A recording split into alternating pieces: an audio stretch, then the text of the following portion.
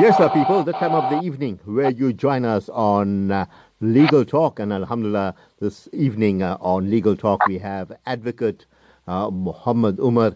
And Alhamdulillah, someone that I've spoken many times on other platforms. And he's someone that, he's a type of a person when you meet him for the first time and instantaneously, you just seem to, connect with him.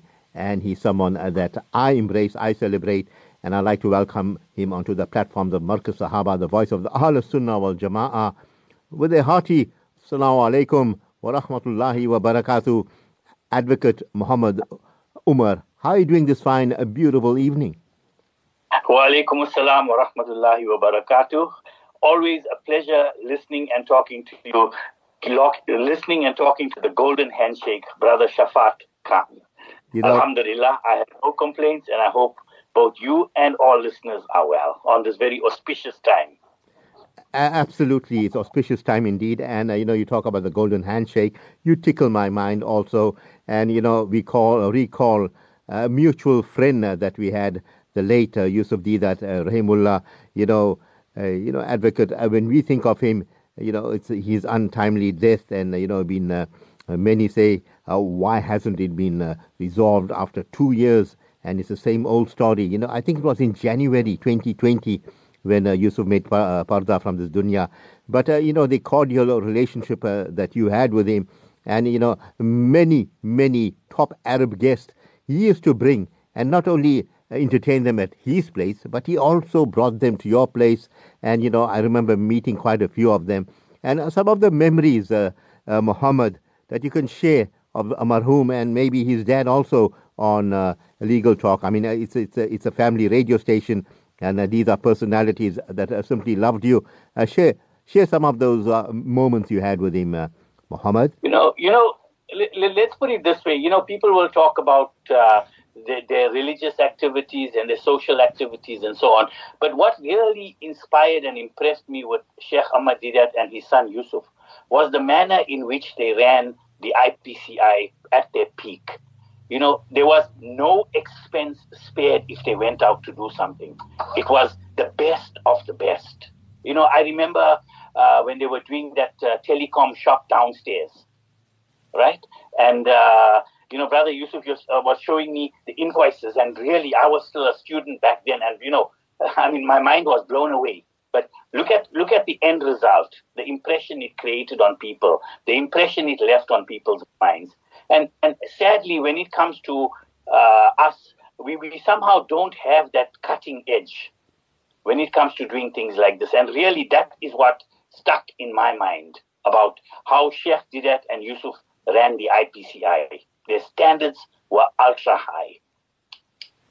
Well, in a nutshell. Yeah, I understand what you did. Being his editor, and, Didat wouldn't give anyone a title of an editor. You simply had to be the best. But exactly, and one of the things that impressed me most was if you didn't have a mosque hat as an employee, you were not allowed to enter the building. Simple as that. That was the company policy. That's it. Finished. End of story.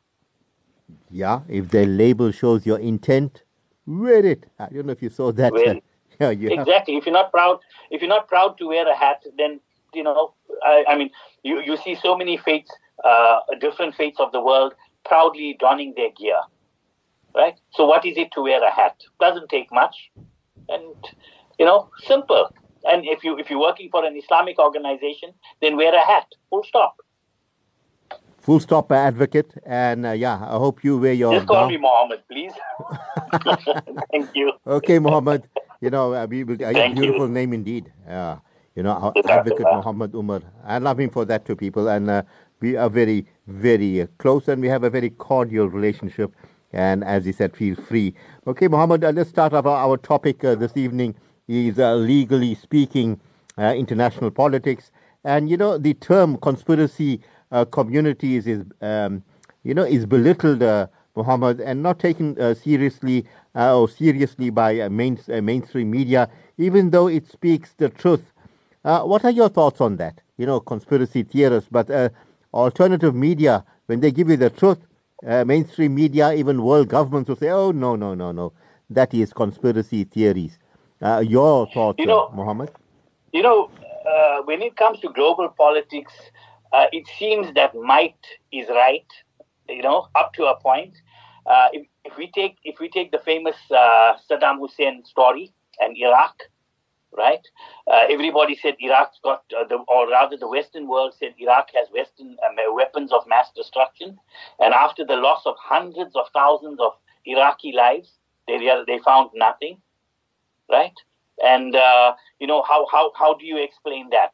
So if a bee flies in somebody's bonnet, they go all out and hammer a third world country, and then they think nothing about it. The famous Madeleine Albright said when Iraqi children were dying because they couldn't get medicine, it's a small price to pay. So what? Because it's not a Western life. And yet if the same thing happened in a Western country, what would the reaction be? So, until it's proven, everybody will tell you, oh, it's a conspiracy theory, it's a conspiracy theory. And then when it's a fact, everybody keeps quiet. In a nutshell, that's exactly what, I look at conspiracy communities. And generally, as a person, you've got to have an open mind, listen to everybody, and let the facts prove itself. That's how I would, answer a question like this. Now, Muhammad, do you recall when this, America went into Afghanistan, and even before that, there was an inkling. They came to the IPCI. They are the FBI's. They came there, and I remember at that time I was with the IPCI, and Yusuf Didat called the staff members in, and he said, who came in now, and they told me this and that. They actually asked the IPCI to change their name. The arcade was named Bin Laden Center. You remember? Yes. Right. Yes. They had to change the name. Even I think the Shiraz building or what was also called. Yeah. It had Al Ibrahim Towers. Yeah. Or so. You know why? I mean, and that was, exactly a year or two before. A few years before the 9/11. So they knew exactly what they were doing, Muhammad. Yeah, look, as far as Western democracies are concerned, or so-called Western democracies, they have their own agenda, their own plan, and you've got to fit in. And if you don't, then you're an outcast and you'll pay a very heavy price, both politically and economically. I think we're probably going to talk about it a little later, about Ukraine as well. It's the same scenario again. And regardless of what happens to third world countries, to poorer countries, as long as it fits with certain politicians' agendas and ideas, if you take the recent Hong Kong scenario, right, where the West is pestering China to impose democracy on Hong Kong, right? My question is, what did the West do when they were running Hong Kong? Did they have democracy? Did they have freedom of speech? Did they have all the civil liberties? Yes or no? Now, suddenly, when the indigenous people take over, now you want to give them a whole shopping list of human rights and democracies. And the same with other African countries and so on, right? The British might say, oh, South Africa is not up to scratch today. You don't have this, you don't have this. So ask them a simple question. When you were running South Africa, did you give democracy to the local citizens? Did you give services to all citizens equally? Some people might tend to praise colonialism, but then, or praise the past, and here by the past I mean pre-94. But then, all those things benefited who, served who? It was only for a certain group of people, a very tiny minority. And if you live close by or within that minority, you will always say life was better. And time again in politics, you go through the same scenario over and over again. Today it's Ukraine, today it's Hong Kong, tomorrow it will be something else again, where you have certain people trying to impose certain ideas and ideologies on poorer or lesser advantaged countries. Muhammad, so that's my take. Yeah, I enjoy what you say, and the very fact that it was the US and the UK that supported the apartheid regime. They gave it a full support all the time. Actually, and you can include the apartheid state of Israel as well. Oh, yeah, absolutely. Full support, absolutely, militarily, financially, politically, Margaret Thatcher was actually dumbfounded when President Mandela was released. I still remember her first reaction is the die is cast. The die as in, your die cast toys and that. Yes. That now there's no turning back. Because she was taken totally by surprise when the then President de Klerk offered to release all political prisoners unconditionally. It wasn't the narrative that the West was expecting. Yeah, talk, Muhammad, you bring in Israel. There was a very cordial relationship between Israel and the apartheid government because, all that... Forget cordial. Huh? With Israel and apartheid South Africa, actually apartheid Israel, you must never say Israel, it's always apartheid Israel. And apartheid South Africa were thick as thieves in so many aspects. When it came to the nuclear programs, when it came to military, when it came to sharing so-called technology in so many aspects. Yeah, I give you full marks for that. It was your good friend and our good friend Ahmad Didat. When he had that topic, is Israel set up for destruction, and he brought in that American congressman. You remember Paul Finley, and Paul Finley. How they. I want you to tell the listeners he had the famous book, They Dare to Speak Out. Go for it, Muhammad. Tell the listeners how they worked Paul Finley out. Tell them. Look, I wouldn't say how they worked Paul Finley, but let me explain to you, give you a bit of background about how I came to know about apartheid Israel. I used to walk into Sheikh Didat's office, and obviously I didn't know what an important person he was. I thought, okay, here's this uncle giving speeches and talks and so on. And he told me once or twice, Muhammad, if you got time, come visit me. So I said, okay, fine, I'll rock up.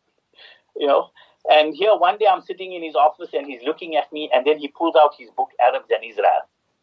And then he explains to me that, you know what I want you to do? I want you to tell your African friends at university that you see apartheid South Africa and apartheid Israel are identical. See how they're harassing the Palestinian children? That's exactly what they do to you guys in the township. And this was pre-1990. And that was my introduction about the link between apartheid Israel and apartheid South Africa. So, and subsequently to that, you had the Paul Finley, where he was a congressman, but he suddenly changed sides, and he wasn't flavor of the month, and he was sidelined and taken out of the system, if I recall. And his famous book, They Dare to Speak Out. Sheikh Didat in his book, Arabs and Israel, says, if you want to become American president tomorrow, all you got to do, or one of the preconditions, is you've got to be totally pro-Zionist and pro-apartheid Israel. And technically, when you reach that point, it's almost as if you're reading a script at a concert. There's very little of your own opinions that you will really reflect. So, America as a country, they've got the best technology, they've got the best people, and they've got they really way ahead of the game in terms of technology, and that's what's saving them. And as far as bankruptcy is concerned, yes, financially they're not in the best of health. But for as long as people are buying dollars, for as long as people think that the US dollar is going to be the strongest currency, America will always be king. Sad to say. And they probably have the best army in the world, which is what makes them really the most powerful. Well, Muhammad, that's America. I'm going to add to you, because as a journalist, as a seasoned journalist, I do my homework. America the Congress is run by AIPAC, the American Israeli Press Affairs Committee. The Zionist lobby decides who's the next president of the United States of America. Go to Israel. They have all the technologies that you have on your apps, that's on your phone. The latest surveillance on, we talk about spies, breaking cyber codes. Who does that, Muhammad? But Muhammad, I'm adding to you. You're saying to be a politician. Yeah. You know what you become. But just remember one thing with technology. No, I'm talking about. I want to finish off here, Muhammad. I'm talking about leadership. Okay. Your leaders. Yes. Your leaders, as you said, I will. Your opinion. You have to change it. Look at what they did to Imran Khan. If you don't think like them, or you don't think in the box like them, and you start thinking out of the box, you are out, my man. They'll dump you Yes, day and well, then, and they'll that's put you away. that's And that's exactly that's that. politics. But as far as Imran Khan is concerned, I won't write him off. He's smart. Do you know?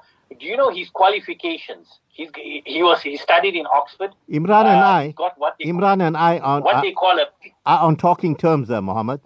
Imran and I. Is it very Yeah, interesting? we will be very No, close. And what you call a PPE degree. That's a major in philosophy, politics, and economics. And back in the days, I don't know if you remember a company called Anglo-American in South Africa. very well. Right. It was like the company. It was like the Apple of South Africa, technically, back in those days. Right? And if you wanted to be a director of Anglo-American, the first thing they would have done was seen if you have a PPE degree from Oxford. Directors like Clem Santa, all right? I'm sure you've heard of Clem Santa, the guy who used to go around giving speeches and so on. Clem Santa. Wait, Muhammad, I want to give you a story about Clem Santa at the Durban, right. at the Durban club. Yeah? Yes. Your good friend Yusuf Didat. You used to make me take all the notes from Clem Santa as to meet who's who in Durban. Yeah, from our brothers. I knew everyone. And I told Yusuf, this is not for me, brother. I'm not made for who's who. I'm someone else in the zoo. So go ahead, Muhammad. Well, basically, as far as Pakistan is concerned, it's literally a tragedy. Let me tell you again, Pakistan is not a poor country. There are many business people there that will probably buy off South Africa from their petty cash, right? But it's just that once again, resources are diverted, if I may say. Pakistan technically is stuck between India, between the Middle East, and somehow geographically they're in a very, very good position, right? And that's why China is really running with Pakistan in a major way. If you take the Belt and Road Initiative, Pakistan is one of the major countries that they, want to run with, to expand their Belt and Road Initiative, right? Or what they had called originally the Silk Road, and the road, that's the so-called road, and the belt is the coastal belt, where they want to link ports with China, so that China can spread its influence even more. And Imran Khan, as a politician, I won't write him off as yet. I think wait till the next election. The interesting thing with Pakistan is no politician or president has completed their full term of office. This is what I was told.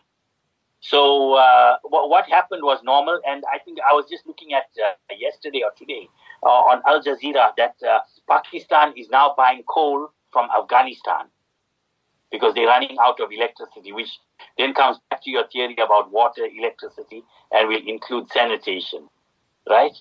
So I think let's wait for the next elections and let's see what happens to Imran Khan. Dil. I wouldn't write him off so fast. Yeah, I say Dil Imran Khan, a great captain indeed. I mean, look at what you've done for Pakistan. The tourism #1 in the world, planting olive plants. I mean, exports are record high and so forth.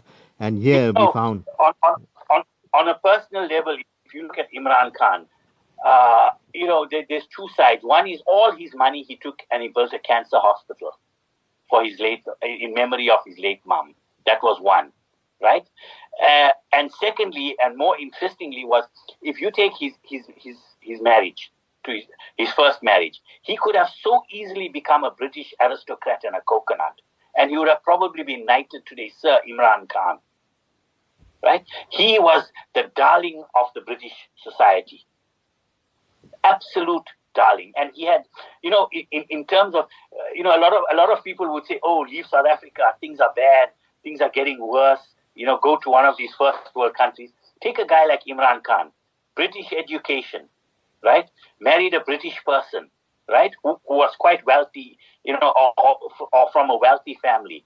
And all he had to do was toe the line, right? And he would have been a top British person today. But no, he something pulled him back to Pakistan. I mean, you got a 5-star life in the UK, and to give up all that to go back to Pakistan, supposedly back, It really takes a person and a personality to do that in life. That's my summary of Imran Khan. Yeah, absolutely. And as you said, he didn't want the money. Even the judge that was, mediating in the divorce, and he says, "Yeah, there's it. You can take half the wealth." And he said, "I want nothing. I don't want a cent." And that was Imran Khan. Exactly. Allahu Akbar. Absolutely. Yeah, I mean, you're very. Yeah, that's why we look up to. And he went for these. He says 3/4 of the parliament now in India. I mean, in Pakistan. He says you only find thieves. I mean, the guys that have. Can I tell you? There was that famous. Can I tell you? There was that one famous politician who turned against him recently. I can't get the guy's name for some reason, but literally, and I say there's so many such politicians, even in our own community, that preach religion, that try to present this ultra holy image, but are nothing more than a bunch of. What can we say? That will sell their soul for 20 cents. Yeah, you're talking about the 10%. They call him Mr. Diesel. Yeah, Fazlul Rahman. Yeah, he's right. That's the guy. Yeah, that's the guy. For him, I think even for 10 cents, he'll sell you down the river. And believe you me, that type of person you will even find in Durban as a politician. Take it from me. Yeah, it's sad indeed, Muhammad. As we move on, I think the issue of Ukraine is a burning one, and it is this Ukraine issue, NATO issue that is causing a lot of problems around the world. The price of fuel, you and I are paying 30 rands a litre, soon 40 rands. One guy told me, don't be surprised if it goes to 100 rands a litre. The price of food being shot up and so forth. And look at the orchestration of how NATO plays up. And then we find our Turkey, Erdogan. We find that he's part of the equation of NATO. He's like the blue-eyed boy of NATO. Tell us, Muhammad, what's going on? What's happening in this? Ukraine and Ukraine is like literally one of the poorest countries in Europe, right? And believe you me, NATO wants nothing to do with Ukraine prior to this Russian invasion, right? And then let's go back a bit in Ukraine. Who is the current president of Ukraine? A comedian. Absolutely, a clown, right? Now, the president of Russia is Putin. If you look at Putin's history, right, he was a KGB operative, right, trained by the best, climbed up the political ladder. Zelensky was actually financed by a businessman in Ukraine, and he was a clown who became famous. Almost like tomorrow, if someone tells us, what's this guy? I'll get his name just now. Our comedian, our South African comedian in America. What's his name? Yeah, I know that colored guy. Yeah, absolutely. Right? Brilliant guy. Now imagine if he becomes the president tomorrow, right? That's exactly what's happened in Ukraine. And he got onto the platform of, no, we're going to join NATO. We're going to join NATO. And the question is, why isn't NATO sending any troops to fight Russia? And make no mistake, Putin is no fool. Huh? And another thing, those of you that have the opportunity and the means, make a trip to Russia. Go and see Moscow, one of the most beautiful stations in the world. Their public transport, railways. I'll tell you, I don't think I've ever seen. Look, China is good, but I don't think I've seen anything more exquisite than Moscow's railway system. Just to give you an idea, their stations in Moscow are literally bunkers where you've got an escalator. Those escalators have like 300 to 400 stairs. Do the maths. 300 to 400 stairs.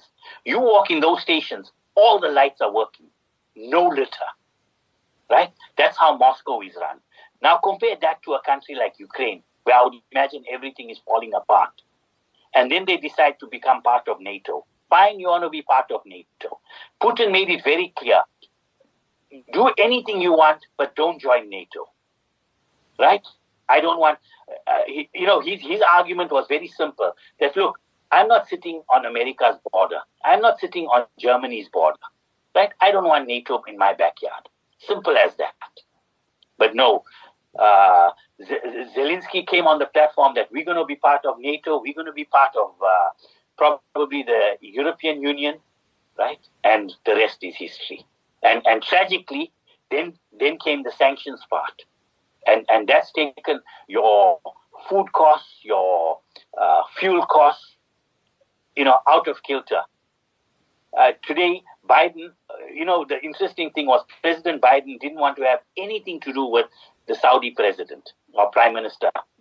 King Salman, right? After MBS. The Khashoggi saga, Saudi Arabia, I'm not interested. And guess what? He's been begging to go and see the Saudi king to say, please give us more oil. We got a problem. Because in America, the oil price has hit the roof. In the UK, the oil price has hit the roof. And then the question is, sometimes in politics, you got to ask yourself, is it really worth it? Was Ukraine joining NATO really worth it? And also people tend to forget, but if you have any German product today, right? Think of a German product. You probably got 30 to 40% Russian energy. I'm not saying that they can't earn it, right? But when you're a simple politician earning 40 grand a month, 50 grand a month, and then you're driving an expensive Italian sports car, I mean, you do the maths. I don't know. I wasn't great in maths in school, so maybe that's a bit of a weakness for me, but definitely doesn't add up in my book. And then what do? The guy will say, sorry, you've got nothing against me. I mean, in Durban, we've got the famous case with the former mayor of Durban, right? And all her sidekicks, right? I think the trial is going to come up anytime again now, right? But, all right. Also, what you must understand is what it takes to convict someone. Sometimes people say, in this country, there's no law and order, right? That there's total chaos. But I challenge you, go to any magistrate's court on a Monday morning. Go and see the number of people being arrested, facing trial. You go to any prison in this country, let me tell you, it's filled to capacity, if not overflowing. And you don't just go and pick up a guy from the street and throw him in prison. There's a process, there's a procedure, and there's a very long story. So, to the skeptics who think that, no, there's no law and order, right? Go to a prison. But then again, ask yourself, how many politicians are in jail for corruption? And by that token, is there no corruption there? Why is it rural areas have budgets running in millions, but yet you come there after 20 years, it's still the same? Okay, fine, they might have tarred the road and put a few street lights. But beyond that, nothing has changed.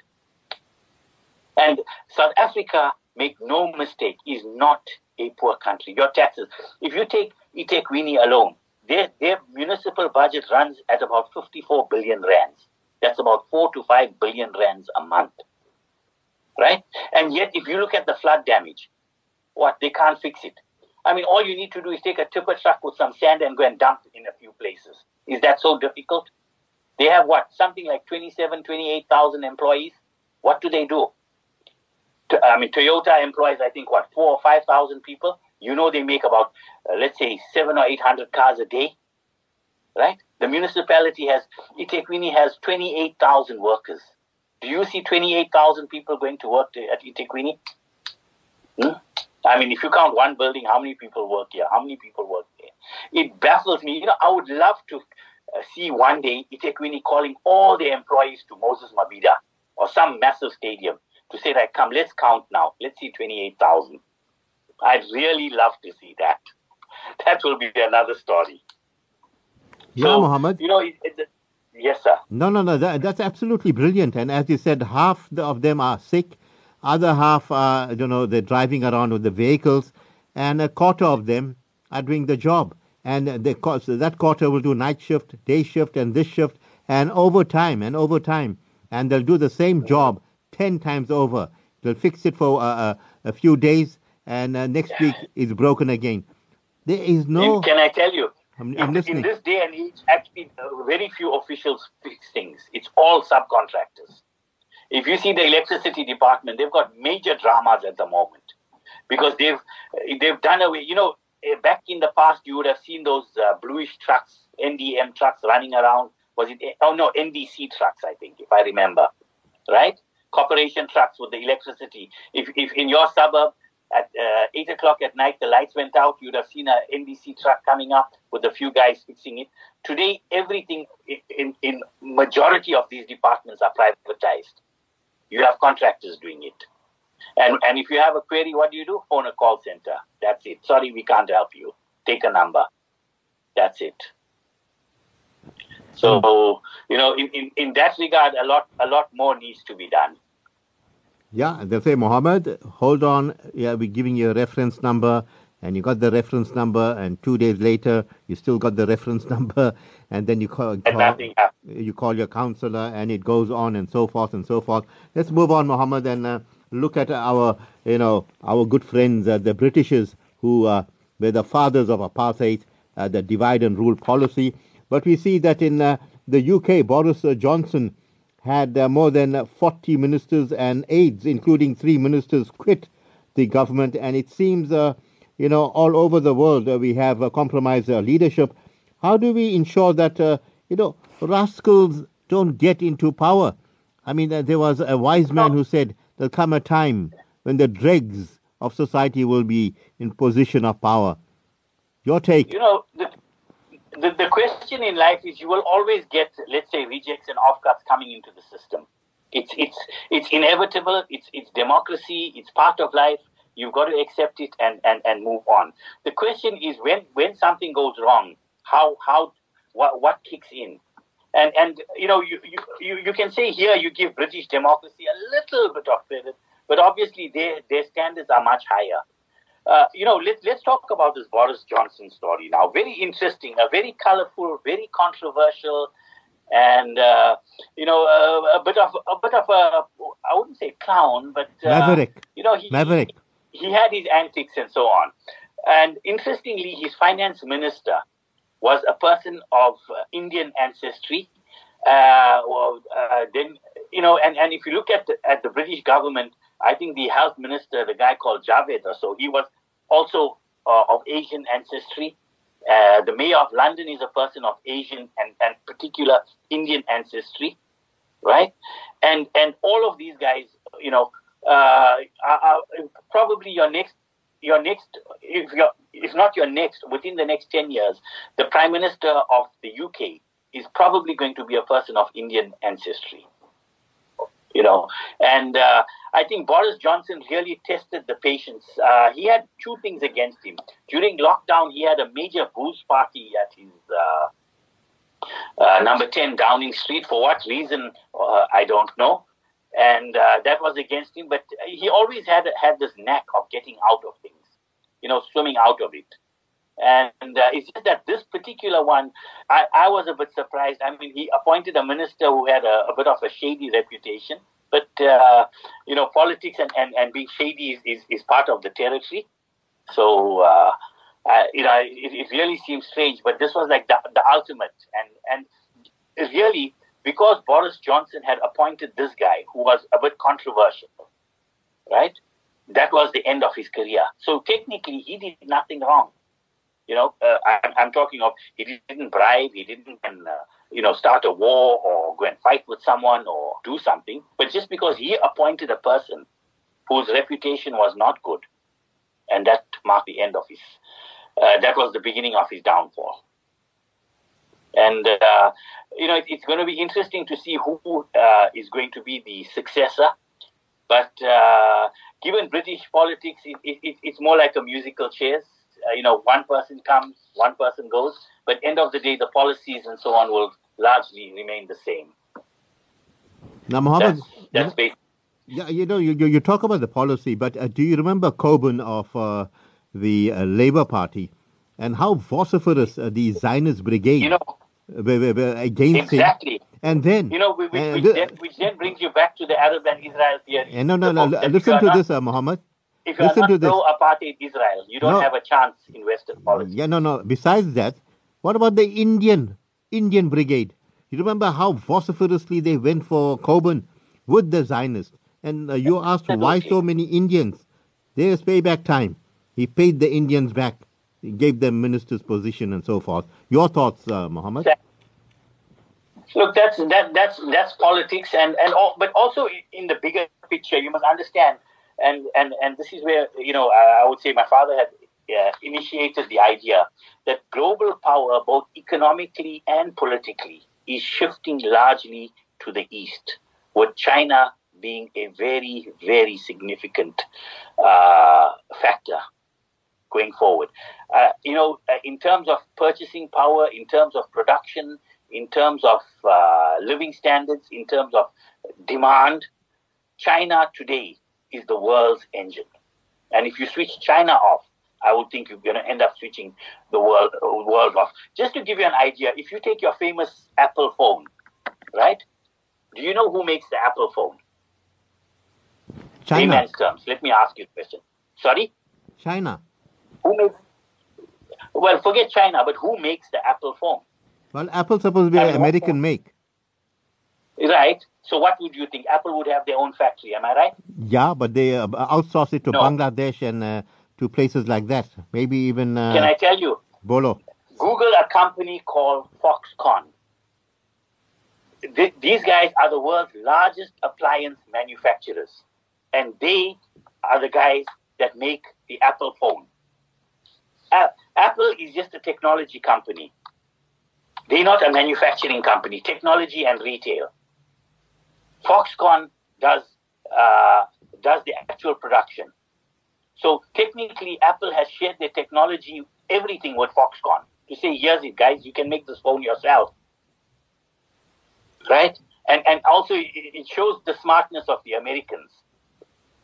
That they don't sit with let's say, screwdrivers, bolts, and nuts. They will sit with technology.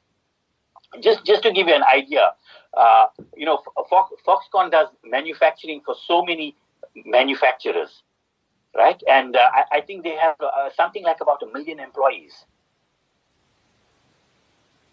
Now, that again shows you how powerful China has become.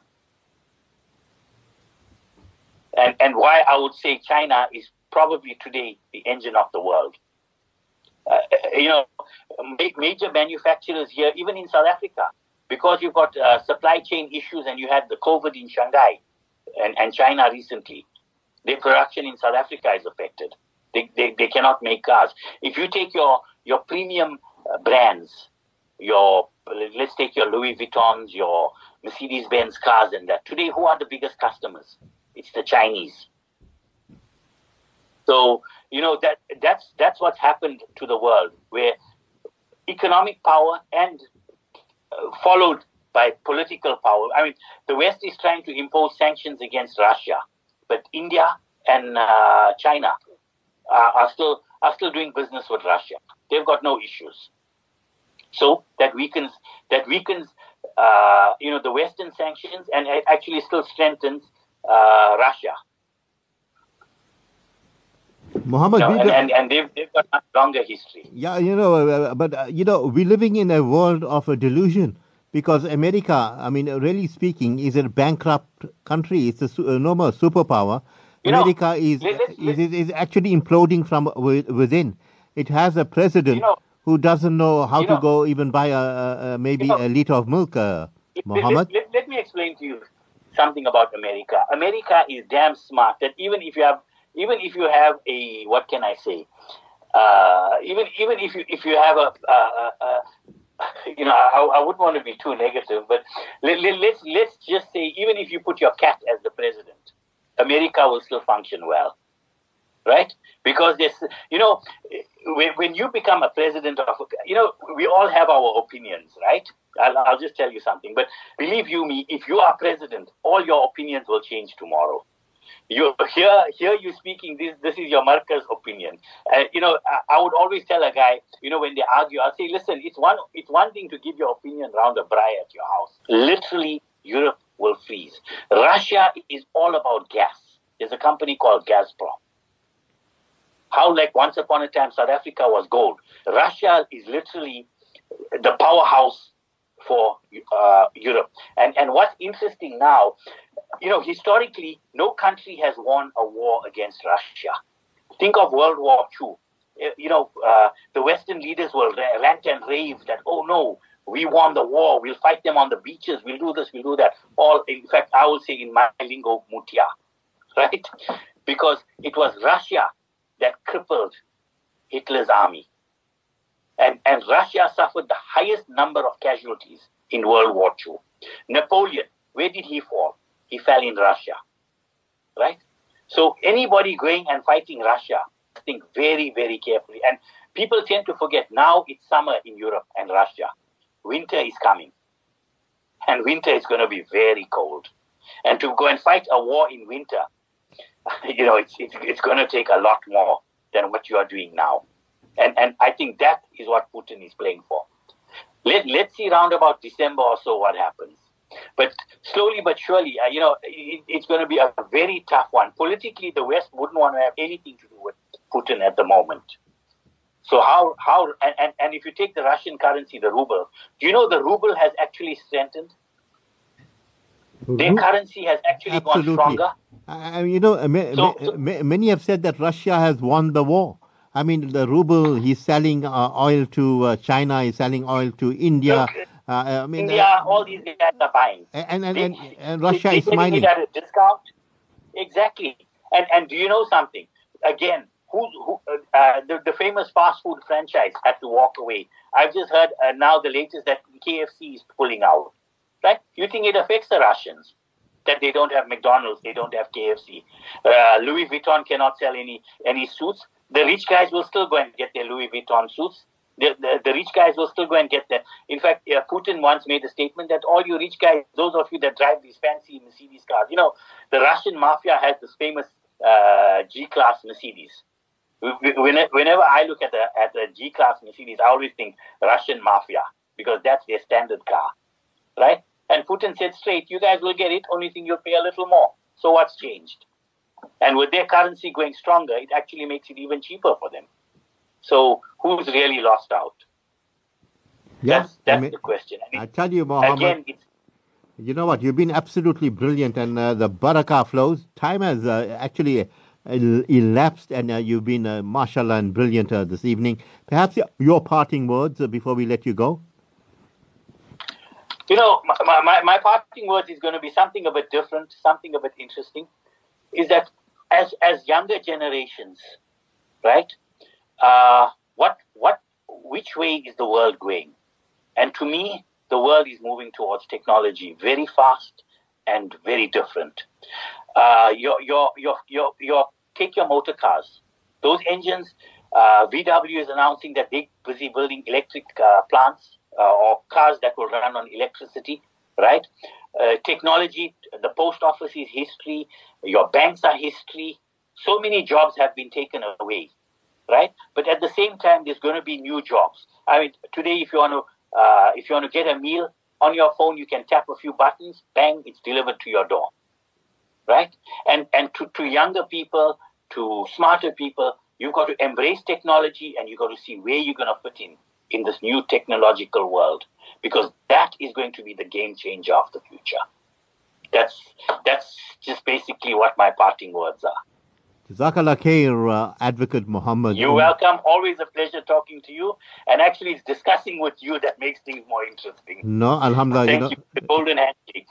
Yeah, golden handshake and the golden nugget. But there's no gold bars for America in the treasury. It's all fiat money. But Advocate Muhammad, Omar, you have a beautiful evening ahead. Talk to you soon. Assalamu alaikum. Thank you very much. Wa barakatuh. Thank you. Welcome. Salam. Time for us to go to for the Isha Azan, and inshallah we will continue after that.